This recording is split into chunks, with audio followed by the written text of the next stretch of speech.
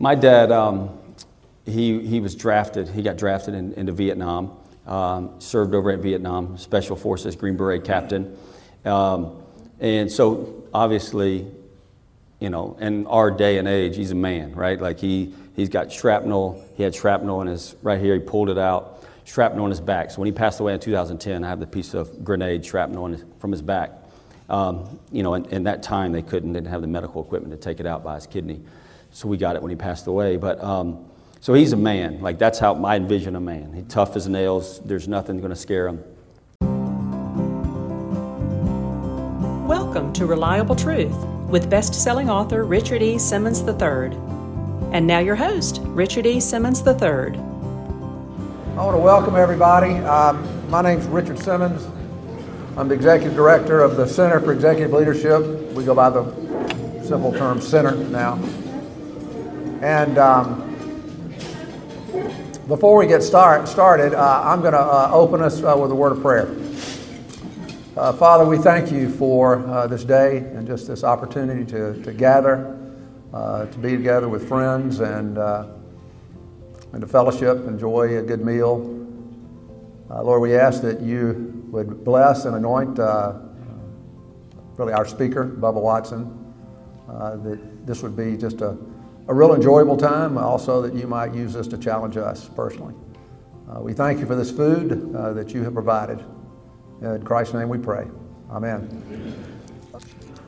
You know, that golf shot is commentated by Jim Nantz is arguably probably the most memorable shot that Bubba Watson's ever hit, but maybe one of the greatest shots ever hit at the Masters. And as you probably know, it led to him capturing the title in 2012. And then again, he won in 2014. But that shot changed the trajectory of Bubba's professional career. And that first Masters victory changed his life, and we'll talk a little bit about that. And some of it in ways that you might not expect. But he truly courageously shares all of this in this book that I highly recommend. It's a great read. But we are truly grateful that you're here. Bubba, he's the winner of 2 Masters, 12 PGA Tour events. He joins us this morning. He came up from Pensacola, Florida. And we're grateful not only for you being here, but we're grateful for your care and ministry, caring about people, caring about men enough to come up here and share your life with us. So if you would, please welcome Bubba Watson.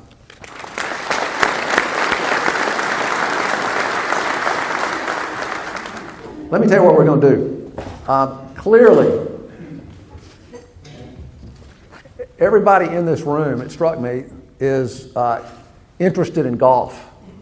Because if you weren't, you wouldn't be here. I don't think you'd be here to hear Bubba. So I'm going to start by asking a few questions just about golf. And then we'll move into a second part, which has to do with what the subtitle of his book, where he talks about victories and struggles, which is something men love to talk about their victories. They don't like to talk about their struggles. And yet we all struggle. We all are fighting a battle of some kind.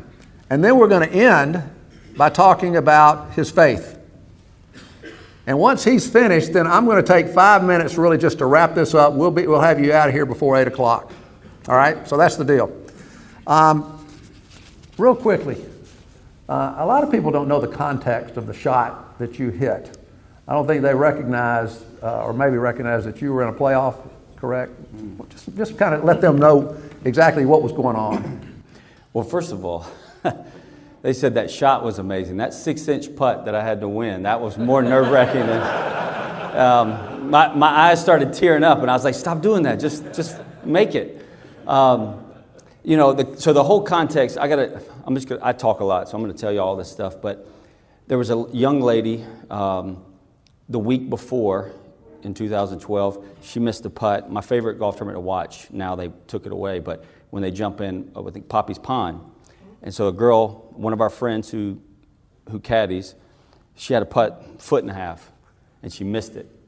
But we were recording for the caddy, you know, going to show him them winning. And we deleted it, obviously, because she missed. And so now a week goes by, and now it's my turn, and I got this little putt, and I was like, hold on a second. Hold on. I want to make sure I make this. And so, so that's what made that nerve-wracking to me, because now you're thinking about all the stuff, your life, your mom's over there, your friends are over there. You're like, hold on, stop, just make the putt.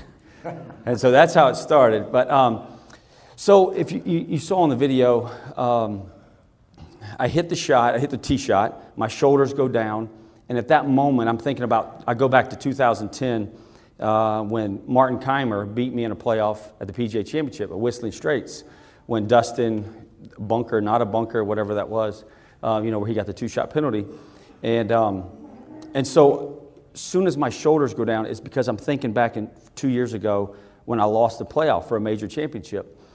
And because there's so many things, fans, it could kick into the bushes, it could kick behind a tree. There's so many things that could happen. So that's what was racing through my head. And walking down, having a great caddy on my back, he's in my ear. Don't worry about it, let's figure it out. And then Louis Oosthuizen hits a 3-wood trying to draw it. He didn't draw it. It's in the first cut of rough. He has about a 4-iron or a 3-iron in because he hit it pretty bad off the tee. And then when I'm walking down, I'm looking at his lie, how it's sitting down, thinking about how far it was. So I keep pumping myself up. I keep trying to talk to myself about the positive things. And I get down there. I see that the crowd's already made that path. Like the ball needs to go this way because there's a big tree. And so they had already created the path. And so now, for me never having a lesson, I'm all visual. So it's all visual. And when I see that path, and then he hits this whatever 3 or 4 irons short of the green, I was like, okay, that's going to be a tough up and down, but a 4 gets me to the next hole. So then I get down to that path, and I see the path, and I'm like, oh, I can hit this shot. The lie's pretty good. It's on pine straw. I've hit a hook many times in my life. Wind slightly coming from left to right, which is going to help the draw. And it's probably 5-7 miles an hour. And so then just more things, positive thoughts were coming in my head. I never once I got to my ball, there was never a negative thought that popped in my head. There was only one shot. Normally in the middle of the fairway, I have 1 billion shots in my head, so I can do whatever I would like. But there was only one shot, and so it was all positive. Everything was positive. We had 134 to the front. Pin was close to 30 on, so about 163, 164 to the pin. And so it was a gap wedge, 52 degree with adrenaline, hooking it, hitting it as hard as I could. I knew that we'd get to the front of the green. It was a 135 club. And then with the adrenaline, hooking it and hitting it hard as I could, we thought they had a chance to get to the center of the green. So again, I was never, a lot of times you go to the negative place, and for some reason, at that moment, I was in the right frame of mind, even though I was in the trees, right frame of mind, and then to get it that close to the hole, 12 feet or so, that was the toughest 2-putt from 12 feet I've ever had in my life. But so the context was, it was just, I was down at a moment, and then, having a great caddy on the bag, walking down and seeing his shots, it just started elevating me in a positive way. Well, that leads to, I think, a good question. Apparently, you kind of basically, you develop your swing on your own. You don't have someone that instructs you. How do you recognize what adjustments that you need to make? Yeah, it's a good question. So for me personally, your book was on humility, so I probably shouldn't say this, but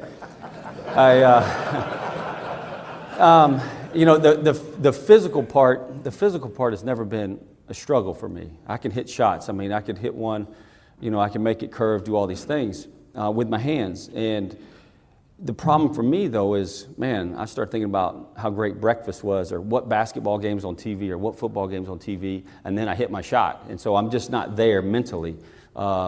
As my book shows, I have mental problems. But, so when I'm in the middle of the fairway, like I said, there's 1 billion shots I could hit. So I'm always thinking, and sometimes I lose sight of what I'm supposed to be doing. So when I play bad, it's always, I can look back. When you dig deep in your heart and in your gut, you know that it wasn't a technique flaw. There was other things going on. And that's for me. Now, there probably is a technique flaw, but for the most part, 99%, it's all mental, that I was focused on something else or focused on the negative. Well, there are a lot of fathers here with young sons and daughters, and one of the things that I found interesting in the book is that when you were a kid, you'd go out and just play with one club. Mm-hmm. And in the book you said it turbocharged your development and your shot creativity. Can you tell us about that? Yeah, so, 1984, there was a guy named Hiram Cook, left-handed pro golfer at Tanglewood in Milton, Florida. And my dad took me. My mom said, you have to take your son and play golf. I was 6 years old. Luckily, again, God's timing, God's plan. There was a left-handed golfer, that's the head pro. They didn't really make left-handed golf clubs at that time. It was just harder to come by. So he gave me a 9-iron. My dad cut it down to my size, and I just hit golf balls. And then as I grew up and kept playing years down the road, I was 10 years old, and Mr. Cook had 2 kids, and he would play his wife, his 2 kids, and me, one club. And so that was interesting to me, and I finally started asking him why as I got older. And he said, because you're learning every shot. It's not about a technique. It's about, I'm learning to chip with a 7-iron. I'm learning to hit a bunker shot with a 7-iron. I'm learning to play smart. You're learning strategy of a golf course to keep away from bunker or water hazard or penalty area, whatever they call it now. And so that's what I did. And so when I grew up, even when I went to junior college first, I mean, I played with the guys with the driver. I played with every club in my bag except putter, because I didn't want to mess up my putter. So I played with every club in my bag at some point in my life where I could practice with every shot. That's cool. I got a kick out of this. Bubba's wife is very athletic. She apparently was a basketball player, and I think really good. And you share in the book how that when she might be struggling with her free throws, she would go out and shoot free throws for hours. And she could really never understand why, when you might be struggling with your game, why you didn't go out to the practice tee and just pound balls for hours. And I share that because what is your kind of philosophy on practice? So I practice different. I love playing golf, but at a golf tournament, you were just out there for 5 hours or whatever. And so for me, if you're playing bad, why do you want to keep practicing bad stuff? And if you're playing really, this is what my dad taught me. Not if it's right or wrong, but this is what he taught me. And so if you're playing really good, why do you want to go waste it on the range? And so when I get done, I'm done. So good or bad, we're off. We're leaving the course. It's worked for me, so it worked out good. But it really, when it comes to practice, really is your style is just to go out and play. Yeah, because on the range, we can all hit it in a big field, right? And then if you hit a bad shot, guess what? You get another ball. You get like a mulligan, right? You get to hit another one until you like it, right, on the range. And so I want to go out. You're hitting at my course or the courses I play at. I try to hit driver everywhere, and so I can practice driver. So that's 14 drivers. Then you got your irons, you got chipping, you got putting. So you're already doing practicing on 18 holes. It's just more condensed, and so that's the way I got you. You also said that until you turned professional, that you carried your bag most of the time, and that I got a kick out of this. That you said that when you were starting, if they didn't require you to have a caddy, you probably would have just carried your bag. But I love so much of what's in the book about your caddy, your relationship with your caddy, Teddy. Tell us about that relationship, and also I'm kind of curious, how important is your caddy to you when you're playing? Yes, for me, 2006, I went halfway through the year. Ben Crane, met him in Bible study, and he said, man, I know you've been looking for a caddy, a professional caddy that's been out here, and I have this guy named Ted Scott. And he said, but he can't work for 9 weeks. And I was like, well, that doesn't help me. Like 9 weeks from now, I don't even know what I'll be doing. And so he said that he was about to have his first child, and he wanted to be home. And so I call up Teddy and tell him that I don't care about his adding skills. I don't care about anything he knows about the golf game. I wanted a man of Christ because I wanted a guy that's trying to do the same things I'm trying to do in my life. And so I could lean on him, problems I have in life, problems I have mentally on the golf course. So that's really what I was looking for. And so 9 weeks go by, and so Teddy, like I said earlier, in 2012, he's in my ear, just talking to me, giving me positive thoughts, giving me positive insight.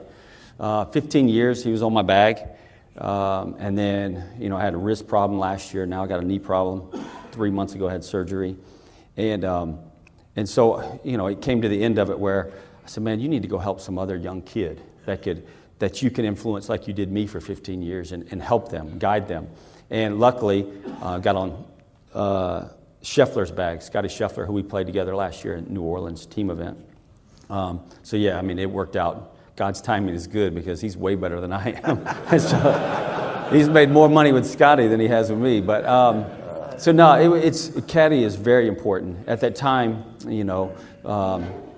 at the time that I'm thinking of this is I grew up carrying my own bag in college, junior golf.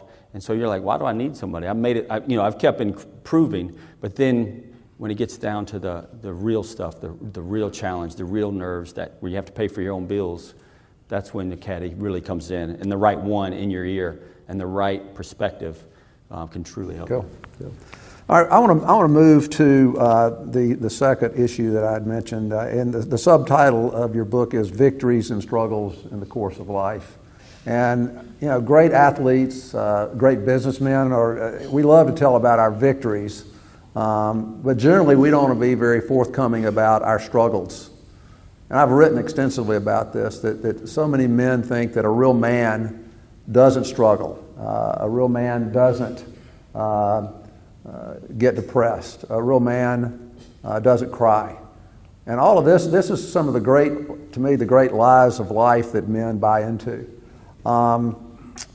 Would you give me maybe some thoughts on that? Yes, for sure. My dad, he was drafted. He got drafted into Vietnam. Served over at Vietnam, Special Forces, Green Beret captain, and so obviously, in our day and age, he's a man, right? Like he's got shrapnel. He had shrapnel in his right here. He pulled it out. Shrapnel on his back. So when he passed away in 2010, I have the piece of grenade shrapnel from his back. In that time they didn't have the medical equipment to take it out by his kidney.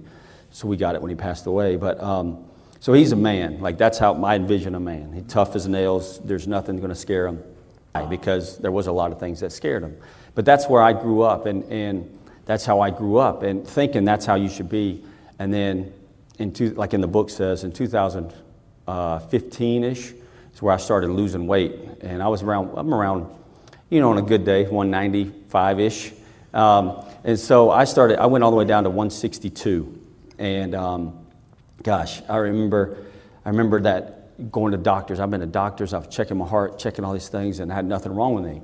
And, I had something wrong with me, but medically I didn't have anything that they could see on a monitor. And so it was anxiety. I was trying to live up to Masters champion. I was trying to live up to top 10 player in the world. I was trying to live up to be this great husband. I was trying to live up to be this great dad. Trying to do all these things and smile to a group of people like y'all. And really, I was more scared of losing world ranking points, FedEx points. My whole life was wrapped around golf. And I went to a place where I let my job dictate how I was. And so in my head, I would smile at everybody, but in my head, I had all these thoughts going on, and I kept losing weight, had anxiety, had chest problems, had stomach problems, obviously mental problems, and then the Olympics came up. I had a chance to make the Olympics. I did make the Olympics, but it was just gradually, I kept losing weight. I couldn't sleep. I couldn't do all these things. Every time I ate a bite of food, it would hurt. And finally, last time I checked my weight, it was 162. So now from 2015, Olympics happened in 16. And then I was 7th in the world in 16, and I didn't make the Ryder Cup team. And so Davis Love asked me to be vice captain. And that was probably my greatest, that's a different topic, but that was my greatest thing that I've ever done. But so I fall at 62. I checked my weight. I'm at 162, skinny as I've ever remember. Fell to my knees, and I said, Lord, just take me. I said, I don't want my wife to see this. This is where I cry. I don't want my wife to see this, and then I don't want my kids to see this. My 2 kids are adopted, and I was like, I can't be the person they need. And so I fell to my knees, and I said, take me. And when I said take me, I wasn't saying like I want to die. I wasn't thinking having bad thoughts. I was just at a point where I didn't know what to do, where to turn. And then it hit me. As soon as I said it, as soon as I heard take me, I went, what are you doing? If you have 30 seconds to live, if you knew that, or you had 5 minutes to live, why are you here? Why aren't you in there with your wife? Why aren't you in there with your kids? Here's the cry. And so that's what got me. I was on my knees, leaning on my bed. I can vividly remember it. And so I said to myself, what are we doing? If I have 5 minutes, if I have 10 minutes, 30 minutes, have a day, go in there. And so I went in there and I told her everything. And I said, first thing I said is, I'm sorry for who I am. Just explained it all to her. And I told her that I'm not my dad. And I think my dad probably wishes he was different or was different. And just said, we need to communicate. And so, so the dark moments, it helped me get out. But it was like, in my head, it was so silly. It was so simple and so silly what I was saying. And I was so focused on trying to be this golfer, trying to get the TV to say how great I was as a person. But that golf, me 3-putting doesn't mean who I am as a person. And it took me, Lord takes you in these struggles or these great events and these things, and you learn from, hopefully you learn from that. And I learned from that, and since that day, gosh, I've been trying to help people. That's why we wrote the book during the pandemic, because I wanted at least, if it's not helping anybody around the world, it's going to help me, just to voice it, to get it off my chest. And so that's where... That's great. I appreciate that. Appreciate those words, I do. I want to come back to...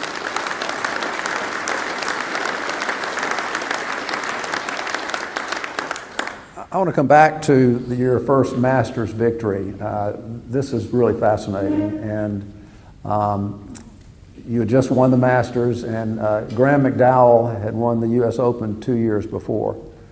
And sometime after the victory, I don't know if it was the same day or whatever, but his caddy approached Teddy and said, these are his words, "Get ready for a year and a half of hell." What did he mean by that, and how did that play out for you? Because usually that means you're going to struggle at golf, and your caddy's going to have to suffer with you. And so, and the reason why that is and like I said in 12, my dreams never went this far. That was my line when I sat down in the media center. I've never dreamed this far. And what that means is when you're 12 years old and you're making the putt to win the Masters or throwing the pass to win the Super Bowl, that's where your dream stops. You don't think about days like this where you get to talk to a group of people. You don't think about, people throwing ideas at you and businesses and sponsorships and all these things. And so Graham McDowell, he got in touch with me and he said, you got to learn the word no. And I was like, what does that mean? I'm on top of the world. I'm a Masters champion.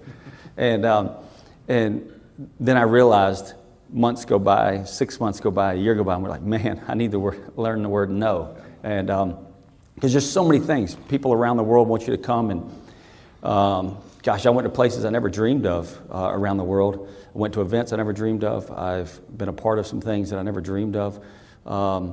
And yeah, it was, and that's one of my things. 2013 was probably one of my worst years with me and Teddy and on the golf course because, again, it goes back to that thought where you think, I'm a Masters champion. Well, next week's going to be easy. That's not the Masters. I can win that one. And then you don't, and then you do this, and then it just starts going down, down, down because you lose focus of what got you to where you were, and you take your eyes off of it fast.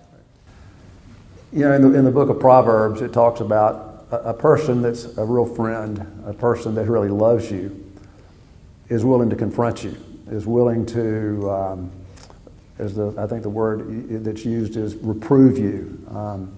I don't think we realize one of the greatest ways that we can love somebody is to shoot straight with them and tell them, you need to know this.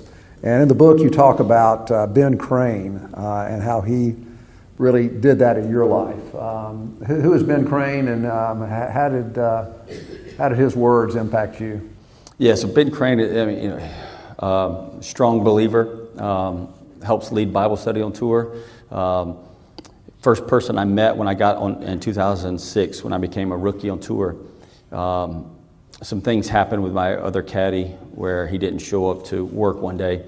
And so Ben was there and said, hey, why don't you come stay with me? And so I stayed with his house in Dallas because of Dallas, Byron Nelson.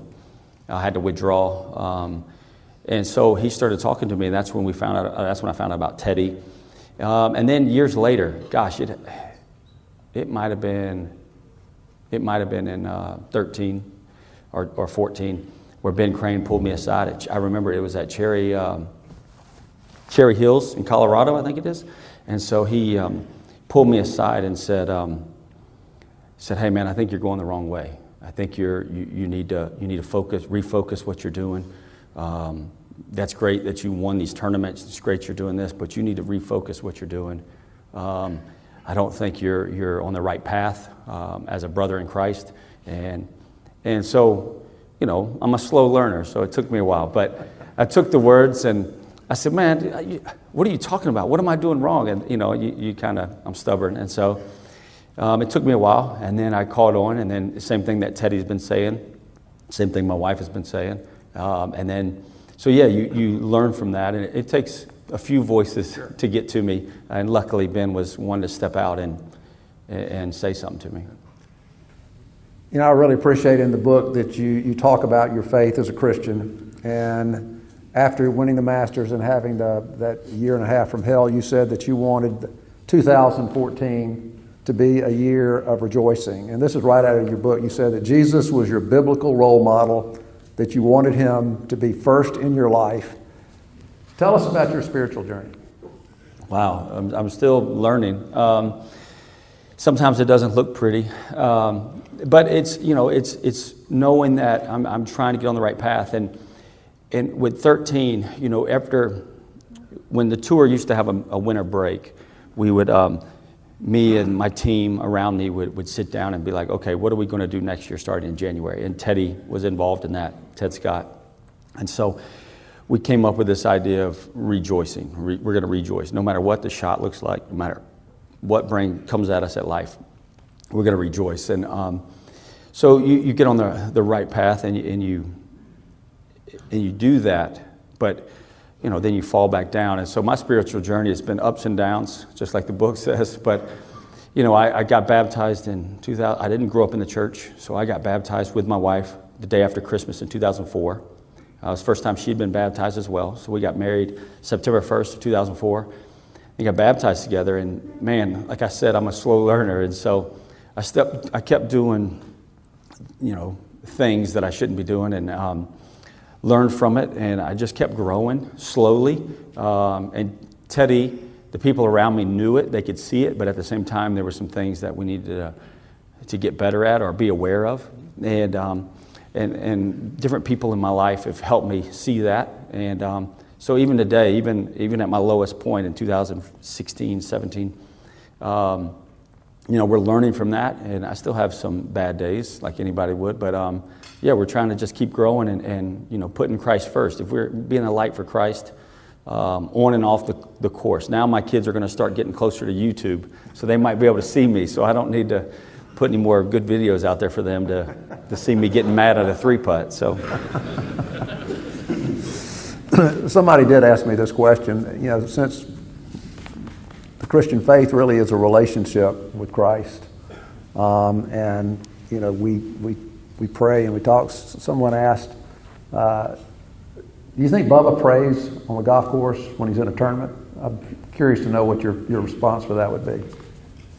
Yes, I pray. Me and Teddy would pray before, and it depends on who I was playing with. We might even pray with that player, like Webb Simpson's a good friend of mine, and we would pray. And it's never a prayer about good golf. I could care less if I shoot 100. I could care less if I shoot 60. It's about who I was or what I was doing at that moment. Me and Teddy would sit, and if we hear a bird, like at Augusta, we can hear birds every once in a while. And so we'd be like, okay, I heard a bird. So we were just thinking about how blessed that a bird can go around and have food. And so we were thinking about that. And so every once in a while we would sit and have a little moment. But I've never prayed to play good golf. I've never prayed to win. None of that. It was always about who I am and my character, and let people see that. And if I was doing that, I knew that I was going to be in the right frame of mind and hopefully help me play better and that I could make a cut, but it was never about that. One of my favorite parts of the book, in fact, I even got kind of emotional reading it, was one of your final chapters. The chapter was Reflections on the Ryder Cup. And I think that chapter reveals a lot about who you are today as a man and as a Christian. And it's a very powerful story. Would you mind maybe sharing that with these guys? I'd love to.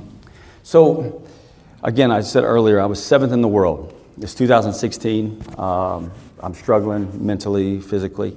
And I'm 7th in the world, and some of those people aren't, they're European. So really, I'm probably top 3 or top 2 American, and I'm still not on the Ryder Cup team because of the way things played out, points-wise and different things.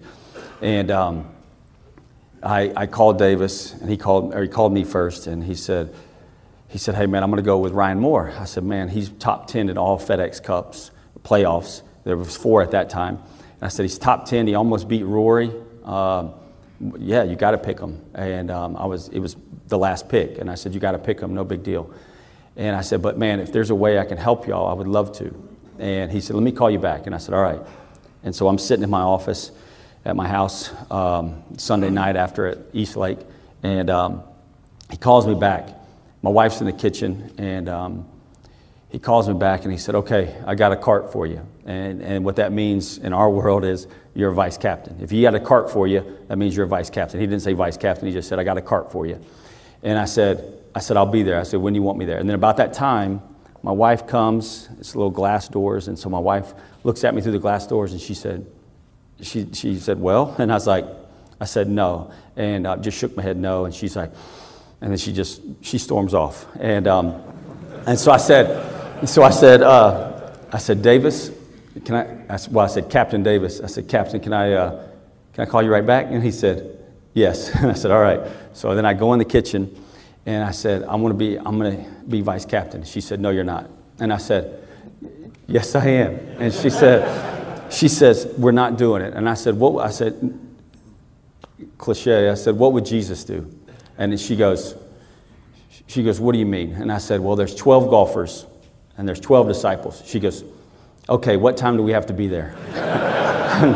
And I said, and then, so now I get back on the phone with Davis, and I said, look, but we're crying. Davis is crying, I'm crying. And I told him, I said, I can't wait to be there. And he said, they don't know. They don't know where my heart is. They don't know the players, the vice captains, and Davis. I'm just sharing it to him over the phone. And I said, man, I can't wait to get there. And so then I go and explain to my wife how I want to help people. I just, where I was at in my life, I want to just help people. I want to be a force to help people. And so we show up. The first person I see, he tells me to show up at 2 o'clock. They're going to announce at 2 o'clock that I'm a vice captain. So he didn't want anybody in the world to see me show up. So we land around 2 o'clock, get to the hotel around 2:15. First person I see, the car right behind me, is Ryan Moore. And Ryan Moore, it's hard to get to know Ryan Moore, but I've known Ryan Moore. We bought houses together out in Arizona, right down the street from each other. We became members of Estancia Country Club in Arizona, in Scottsdale. So I know Ryan Moore since 2007. So I know him quite well, and he's a deer in headlights. He doesn't talk to many people. He's real shy. And him and his wife are there, and they have their bags. And I said, hey, man, let me grab your bags. Let me show you what to do. And so I went in there and showed him, try on all your clothes. Here's the person that's going to make sure they fit right. You go over there and tell her what you need, longer, shorter pants, whatever. And so that was the first person I saw. And so that was another light in my head that God's plan was so much better than what I could imagine. Obviously, I want to play golf. And then the next person I see was Jim Furyk. And Jim Furyk said, why are you here? I said, he goes, you're 7th in the world. There's no chance I would be here if I was 7th in the world. I said, I want to help, man. I'm more passionate about this than anything else. And I was the last one. I don't drink alcohol, but I was the last one to leave the room, the team room, big old room like this. Last one to leave the room, first one to wake up. And Davis put on the wrong clothes a lot. So I had to, Davis, that's the wrong shirt, man. You got to get a new shirt. And Davis would text me at 3 in the morning and be like, hey, man, what do you think about this? And I'm like, yeah, man, it's perfect. I made sure that I had my phone. So I was doing everything I possibly could do to help him to be their best. And forget winning, just be their best and show the game of golf in a fun spirit. And so it was a dream come true. It was something I'll never forget and I learned a lot about myself. And again, those are small things that help me start. It takes a process, but start getting out of that. 16, 17, I went to the lowest point. 18, I came, end of 17, I started coming out of my own struggles. And that one of the key things that helped me, that Davis trusted me enough. And at the end of the week, they all were very appreciative, but they saw the real Bubba. And as I recall, the United States had not won the Ryder Cup for a period of time. Is that correct? Yes. Tell about what happened, the results, and then, because it was very powerful, what you said. Yeah. At the end of it, well, first of all, I realized that we lost every time I was on the team. And as vice captain, we won. So I said I should be honorary vice captain every year. And there were some people there. There's some people that I've got to meet, like Brooks Koepka. Brooks Koepka was playing in Europe. Then he just came over to the United States and started playing. So I didn't know Brooks Koepka really. And then that week, I got to meet him. And I'm not going to say who, but there's a lot of people that cried. Pretty much 99% of the people in that room cried because on Saturday nights, we talk as a team, just the team in there. No workers, nobody, just teams and wives and caddies. No, caddies aren't even in there. It's just players and wives and vice captains. And so we got to talk and share, and I got to share the gospel to all those people in that room. I got to share about the 12 disciples and what this means to me and what golf means to me, and that golf was so far down on my list at that moment and still is. And it was a beautiful moment where I got to share. And then they won. And then when I got interviewed right there on the greens, my first interview, I didn't do any interviews because I told them it wasn't about me. I'm not going to interview. They're seventh in the world. I'm not going to do any of that stuff. So I didn't interview, and on the green when they won, I got interviewed, and I said, it's the greatest thing I've ever done in golf. I said, winning the Masters twice, getting my tour card, which was my first goal, was getting my tour card. And I said, this is the greatest thing I've ever done. And Davis, there's a few people. Snedeker went 3-0, I think. And I followed his singles match. He said, Bubba, you cannot leave me. I need your help. And so I walked with him, and I called Teddy. We had an earpiece. Teddy was driving my cart. I said, Teddy, Ryan Moore. Because my two groups on the singles was Ryan Moore and Snedeker. So that's who I was bumping back and forth. And on the fourth hole, Snedeker was already 2 down. He hits it to I just show up to him, and he goes, where have you been? I'm 2 down. And I was like, man, I got to help this other guy, man. Y'all are so needy. And so he hits it to 6 feet, makes a birdie. It's a par 3, and he makes a birdie. And he goes, so we're walking. I mean, they've got 150 yards to the next hole. They kind of chopped up the golf course a little bit at Hazeltine. And he said, you are not leaving me. So I was like, okay, give me a second.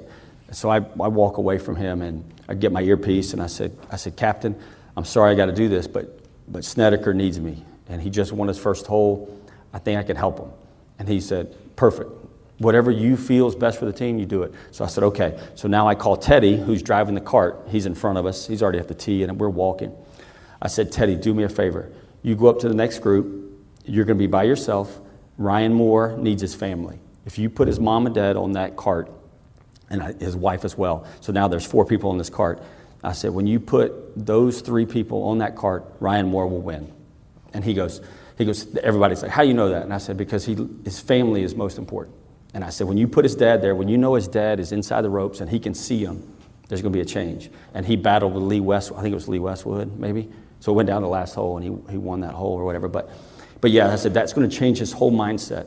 And so that's what we did. We changed it at that moment, instead of me going back and forth. And that was just because I knew these people. I know how they interact. And that's the part that I love more than anything is trying to help people. Instead of me sweat over a 3-footer, I'd rather them sweat over it.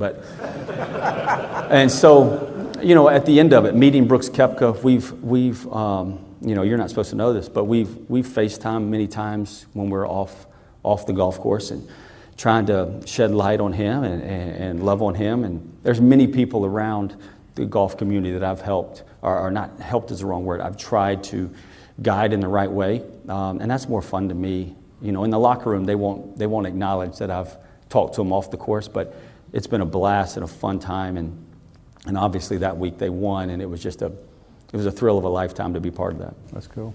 That's good. All right. You're 43 years old, Yes. correct? And you've had a lot of amazing experiences. You've had a lot of struggles. What wisdom would you impart to these men as we kind of shut this down? What wisdom would you give to them as a man, but also as a Christian? I think it's the same, learning from my dad what I saw, and he communicated in a way to my mom that it didn't matter how mad they were at each other, or how mad they weren't, or how happy they were. When he left, to wherever he went, to go to the grocery store, just go buy a 6-pack of beer or whatever it was, he always kissed her goodbye. And when he came back, no matter how mad they were or how happy they were, he kissed her hello. Like that's what I always saw. So I always saw the love connection. I always saw that no matter what they did, this is what they did. But he was very tough, so he didn't talk about his feelings. He didn't talk about things. And so with my lowest point, I realized that communication. I mean, September 1st will be 18 years I've been married. And so the person next to you, you have to communicate. As a man, you don't want to do that because you don't want your wife to know that you're just as weak as she is, right? Like, because we go off of like, we're tough, we're men, we're this, we're that. And then on the same topic, you have to have a core group. And that group could be 2 people, it could be 3 people. I mean, you might be lucky enough to have 10 close friends. I don't have 10 close friends, but that close enough where you can communicate whatever you're feeling. Because more than likely, you're going through the same thing I'm going through. And so you have to have trust in that person. They have to have trust in you. And one thing I am learning to do, which is hard for me, is to ask, how are you doing? Tell me about you. Instead about Bubba, get off of me. Let's talk about you for a little bit. And that's one thing I've learned right in this book, but also communicating with my team. Because some of my team, I've known Randall since I was 12. Randall played golf. Randall was a valedictorian. And whatever they do in college, he was real smart in college as well. I just know valedictorian. That's the highest word I know. And so Randall's, I broke it. Randall's my right-hand man and business partner and all the things that I do. And so he's the brains, I'm just the good looks. And so, but there's things in the book that Randall, because, I actually had to read a book, my own book, and proofread it to make sure all the things were correct. And Randall learned things about me, right? Because I don't even share with Randall. I don't share because I'm scared. Then he might judge me and he might say, like, oh man, this guy's not as cool as I thought. He's weak, he's this, he's that. And so that's the thing you have to learn as a man is more than likely we're going through the same things. Right. We have kids, we have a wife, we have jobs, we have this, we have people. So that's the thing we have to be open about, is being able to share. And I'm not saying share to the world. You don't have to write a book about it like I did, but it's a core group, a handful of people or 2 people that you can truly share with and bump ideas off of. That's right. Well, I will say that I commend you on writing the book. One of the things that I've learned is that you never know where the written word will go. You don't know whose hands there are going to be 400 or 500 people that'll take this book home and read it. And there's so much good in it, and there's so much that I think that God will use in people's lives. So I commend you on writing the book. It's a great read. And I really thank you for being here. This has been a great event. You do a great interview. You really do. And I wish if we had more time, I'm sure a lot of these guys would love to hear more. But anyway, let's give Bubba a big hand.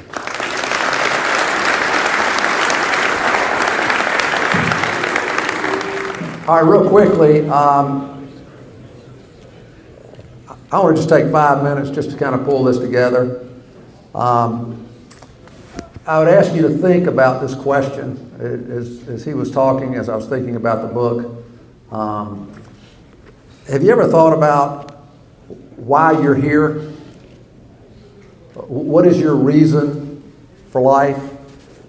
What is your reason for your earthly existence?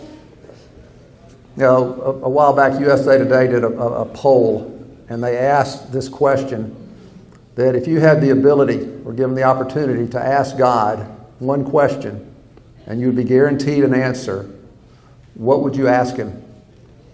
And they got a lot of different answers, as you can imagine, but interestingly, the number one response was, if I could ask God any question and get an answer, I would ask him, why am I here? And I think the reason that is so significant and so important for modern men is that it involves the issue of purpose. You know, what is my purpose in life? Why am I here? You know, the world, and I've written extensively, the world has a very difficult time coming up with an answer. What is the purpose of life? And yet the Bible gives a very clear answer to the question. And the answer is, God put us here to be in relationship with himself, to be in a relationship with Christ. And that's why when you ask someone, what is a Christian? You get all kind of responses. A Christian believes this, a Christian does this, a Christian is a member of a church. But the simplest definition that I know that I think is really spot on is a Christian is someone who has a personal relationship with Christ. And so as we depart this morning, I would ask you this question. Do you know him? Do you have a real relationship with him? And I think that, for me, one of the reasons this is so important, particularly for men living in this crazy modern world that we live in, is something that the Apostle Paul said. In Colossians 2:10, he says, in this relationship with Christ, we are made complete. And so I ask you to think about that. Are you complete as a man? Do you have true peace in your life? Are you fulfilled? Does your life make sense in this crazy world we live in? And how are you this is the biggest issue that we see in men's lives. How are you dealing with the fear in your life? How are you dealing with the fear in your life? And finally, are you prepared for life when it comes to an end? And it will come to an end. Jesus came to help us deal with these issues. And I share this because I would invite you to go through the investigative study. I found it's helped more men, and so many of you have been through it, and will say that it's been life-changing. So if this is something that you are really interested in doing, if you're interested in pursuing some of this, put it on the card. You can send it to us in the mail, or you can leave it on the table. But this has been a wonderful morning. Bubba, that was just terrific.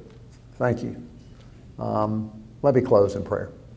Father, thank you for this day.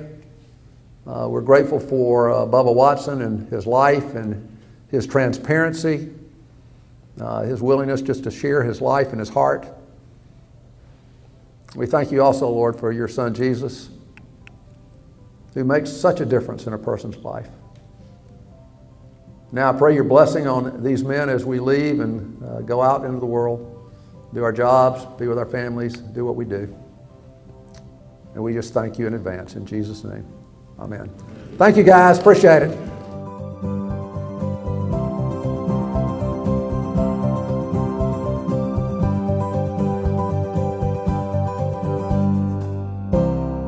You've been listening to the Reliable Truth Podcast with Richard E. Simmons III, Founding Director of the Center for Executive Leadership in Birmingham, Alabama. For more resources, please visit our website at www.richardesimmons3.com or by email to richard@richardesimmons3.com.